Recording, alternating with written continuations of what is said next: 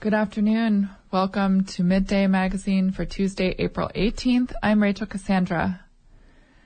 Petersburg's middle and high school principal Ambler Moss is resigning from his position at the end of his contract in June. He's been at the school for just 1 year. He and administrative leaders decided mutually not to renew his contract. Moss has worked in school administrations internationally for 20 years, mostly as a principal. He's worked in Southern California, Guatemala, and Myanmar. He spoke with KFSK about his work at the school and his perspective after working for 2 decades in education. Moss says he's going to miss living in Petersburg. This is a really wonderful community that really has a lot of really favorable elements of lifestyle. The first is waking up to such, natural, spectacular, scenic beauty every single day. You'll never get fish as good as you get it here. I love it here. It's a terrific place, and really glad that I took the move to come up here. And I know you've been a principal really all over the world, so do you have any insight that you want to share from those experiences?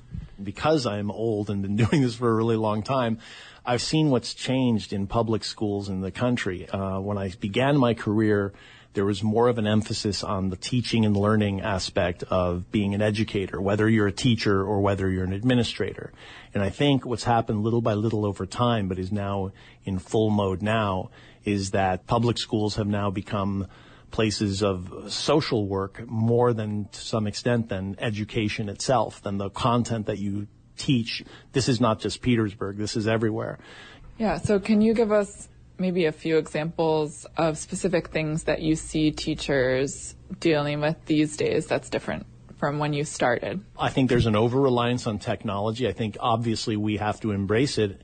We lose some of the classroom experiences that create really great and compelling, make school the place to be. There's a lot of everybody's in their own bubble doing their own work on their own device, and there isn't sort of this shared experience of a classroom conversation. And they exist. I'm not saying it doesn't exist, but it's not the same. The other one that clearly is if we don't sort of gamify everything, there's no draw for the kids. Everything has to be like some sort of game. There isn't a sense of, work ethic. Can you talk about a couple of things that you've seen gamified? Well, there's like these different apps and different, things that you can use, computer programs, websites that take the information that you're learning in the school environment and creating some sort of game out of it. Now, there's nothing wrong with that. I'm not putting that down. What I am saying is that there's perhaps an over-reliance, and somehow if you don't do that, you sort of lose the kids. Do you have any reflections after being here, for the better part of a year on education in Alaska? Yeah, and again, it's not just Alaska, but even more specific to Petersburg, I would say. I would want to see, if I were staying longer than just this year, what I would have wanted to see is evolution towards providing the different communities within our community. Like, for example, if somebody wants to go straight to a trade and instead of going to college, that we have a really specific course of study for that. We don't. I think we have a very general course of study which doesn't serve the aspirations and goals of all of our communities equally. I think we could be doing a lot more for our high-performing students that we're not doing, and I think we could meet the students who are reluctant to be in high school in the first place. We could be doing more to serve them with a more specific course of study that meets their needs, and we're not doing that, and I think that's what we need to do to make it more relevant for them. And so what would that require? Someone to basically do, some months of curriculum design and then new courses?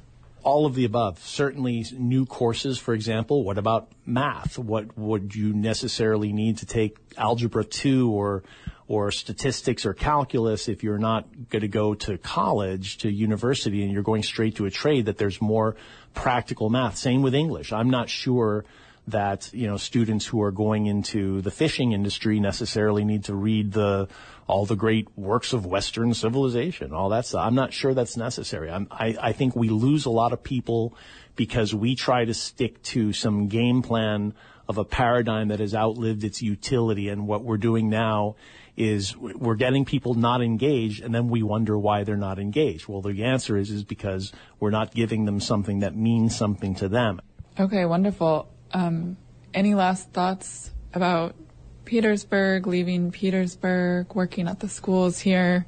There's wonderful teachers, wonderful students, wonderful families in the community. I've enjoyed being around here and working with all these folks closely, and I'm sorry to be leaving, but I understand based on what the priorities are here, that there probably is somebody who's more adept to the circumstance here, the situation here than I am. So I'm perfectly happy to be a steward. We're all in the end just stewards of what we do, and we pass it on, and we all move on eventually anyway, right? So mine just happens to be sooner. That was Petersburg's middle and high school principal, Ambler Moss, speaking with KFSK. Moss is resigning from his position in June after 1 year in Petersburg. Moss says he and his wife will likely take some time to travel and visit family after his term ends. The Petersburg School District is advertising for the position for next year. The Juneau School District and its teachers union reached a tentative collective bargaining agreement Friday night. The teachers' previous contract expired last June. One major concern for the union was the district's proposed cuts to monthly contributions to health premiums. Juneau Education Association President Chris Heidemann says the details of the tentative agreement will be made public once it's sent to union members later this week. Then members will vote on whether to ratify it. We feel like there are enough wins in this contract that members should get a chance to voice their opinions on it. Last week, the union directed teachers to work only during paid hours and not take on any extra duties before and after school. I'm pretty convinced that pressure was part of the reason why we were able to move to a tentative settlement so quickly. Superintendent Bridget Weiss says she hopes teachers enter the summer with a sense of closure and higher morale. We were highly motivated, like the union was, to get this to this point. So we really value the work that teachers have done. Once union members ratify the contract, a school board vote will follow. Content warning for this next story. It contains graphic descriptions of violence and sexual assault and may not be suitable for all listeners. A Homer man has been arrested and charged for allegedly attacking, strangling, and sexually assaulting a woman leaving a local bar last weekend in the parking lot of Homer City Hall. Corrine Smith reports from Homer. Homer resident Charles Torzio, age 40, was arrested by Homer police officers and has been charged with 5 counts of felony sexual assault, including strangulation of a victim until she was unconscious, and 2 counts of assault for intentional injury, according to court documents. In the early hours of Saturday, April 8th at approximately 2 a.m., the Homer Police Department received a 911 call from a woman who reported she had just been sexually assaulted in the Homer City Hall parking lot, according to charging documents. The woman is not identified in accordance with Alaska state law to protect victims' privacy. When officers arrived, she said she had just been attacked, thrown to the ground, strangled until unconscious, and sexually assaulted. She said she passed out, and when she woke up, the attacker was gone, and she called 911. Officers observed drag marks in the dirt and footprints on a nearby car. The woman told officers she may have been drugged, according to court documents. As officers were speaking with her, a taxi pulled into the parking lot. A male in the back seat, later identified as Charles Torzio, got out. The victim told officers, quote, "That's him." She was then transported to South Peninsula Hospital for medical evaluation and treatment for her injuries. Officers spoke with Torzio, who claimed the sexual encounter was consensual and said he had returned to the parking lot to make sure she was okay, according to court documents. Officers report he was visibly intoxicated and disheveled. He agreed to a search where they found a container that appeared to have a white powder residue, but Torzio denied having prescriptions or controlled substances in his possession. The container was collected as evidence.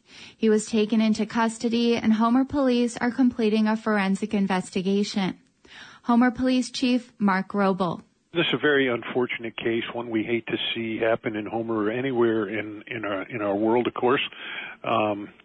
It involved a high level of violence against a woman victim here in Homer, and we're sad that it happened. We're investigating it fully. Roble says Homer is a tight-knit community, and law enforcement is focused on protecting the survivor's privacy and well-being. He urged the public to do the same. We certainly sympathize with the victim as she recovers and tries to recover rather from this horrible crime. Well, I realize that some folks out in the community might be able to identify her or somehow learn her identity, and we would urge that everyone respect her privacy as she's going through this difficult time. Roble says this type of violent assault is rare for Homer, but residents should remain aware. This is a very rare crime for Homer. It has not happened frequently by any means. It's very rare, unusual occurrence here.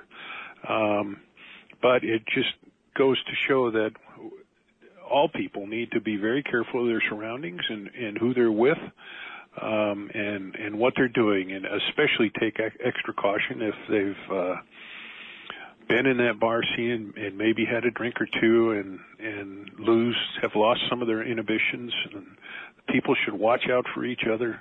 It's wise to always go out with friends and never let your guard down. Torzio's bail was set at $10,000.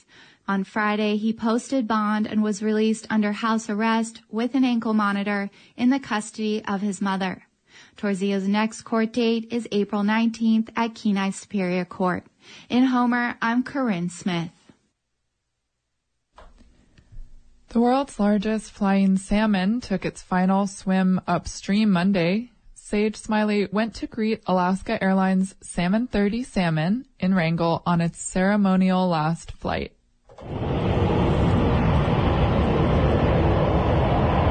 Salmon 30 Salmon 2, a 91,000-pound plane painted with a 129-foot king salmon design, flew from Seattle through Southeast. The route, known as the Milk Run, stopped in Ketchikan, Wrangell, Petersburg, Juneau, and finally onto its natal runway in Anchorage, where the design was first unveiled. Travelers boarding the flight received shirts, hats, and other swag, including a free airline ticket, according to airline spokesperson Tim Thompson, who was on the flight. Thompson said passengers included 30 Alaska Airlines employees, who were selected from more than 800 who applied for the opportunity to ride on the ceremonial flight. Thompson clarified the flying salmon may still be in use for another few days, but that this was its ceremonial last flight and it will be repainted soon. In a written statement Monday, Alaska Airlines said it looks forward to unveiling an incredible new design soon that, quote, celebrates the culture and people of Alaska and our connection to the places we fly.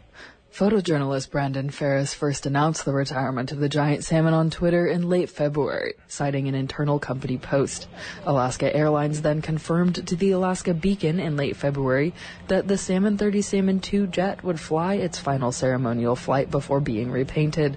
The news came as a blow to some aviation enthusiasts who circulated a petition that garnered more than 2,000 signatures to save the intricately painted livery.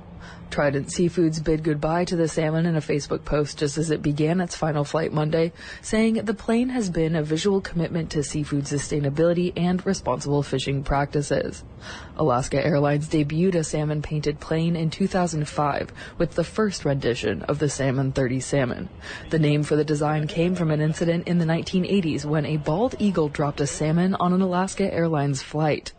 The original fish design was painted over in 2011, and the airline debuted a new Salmon 30 Salmon 2 design in 2012. The updated design was produced in partnership with the Alaska Seafood Marketing Institute, which promotes Alaska seafood products worldwide.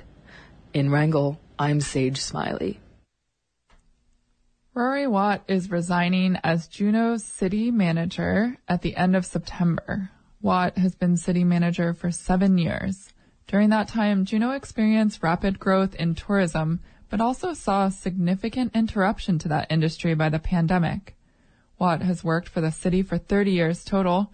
In a letter to the Juneau Assembly sent on Wednesday, he said it was time for him to, quote, pursue other life interests. He said the city's human resources director and deputy manager will help the Assembly hire a new manager. Watt's resignation comes nearly 2 months after the city's finance director, Jeff Rogers, announced he would leave his post. I'm Rachel Cassandra for KFSK.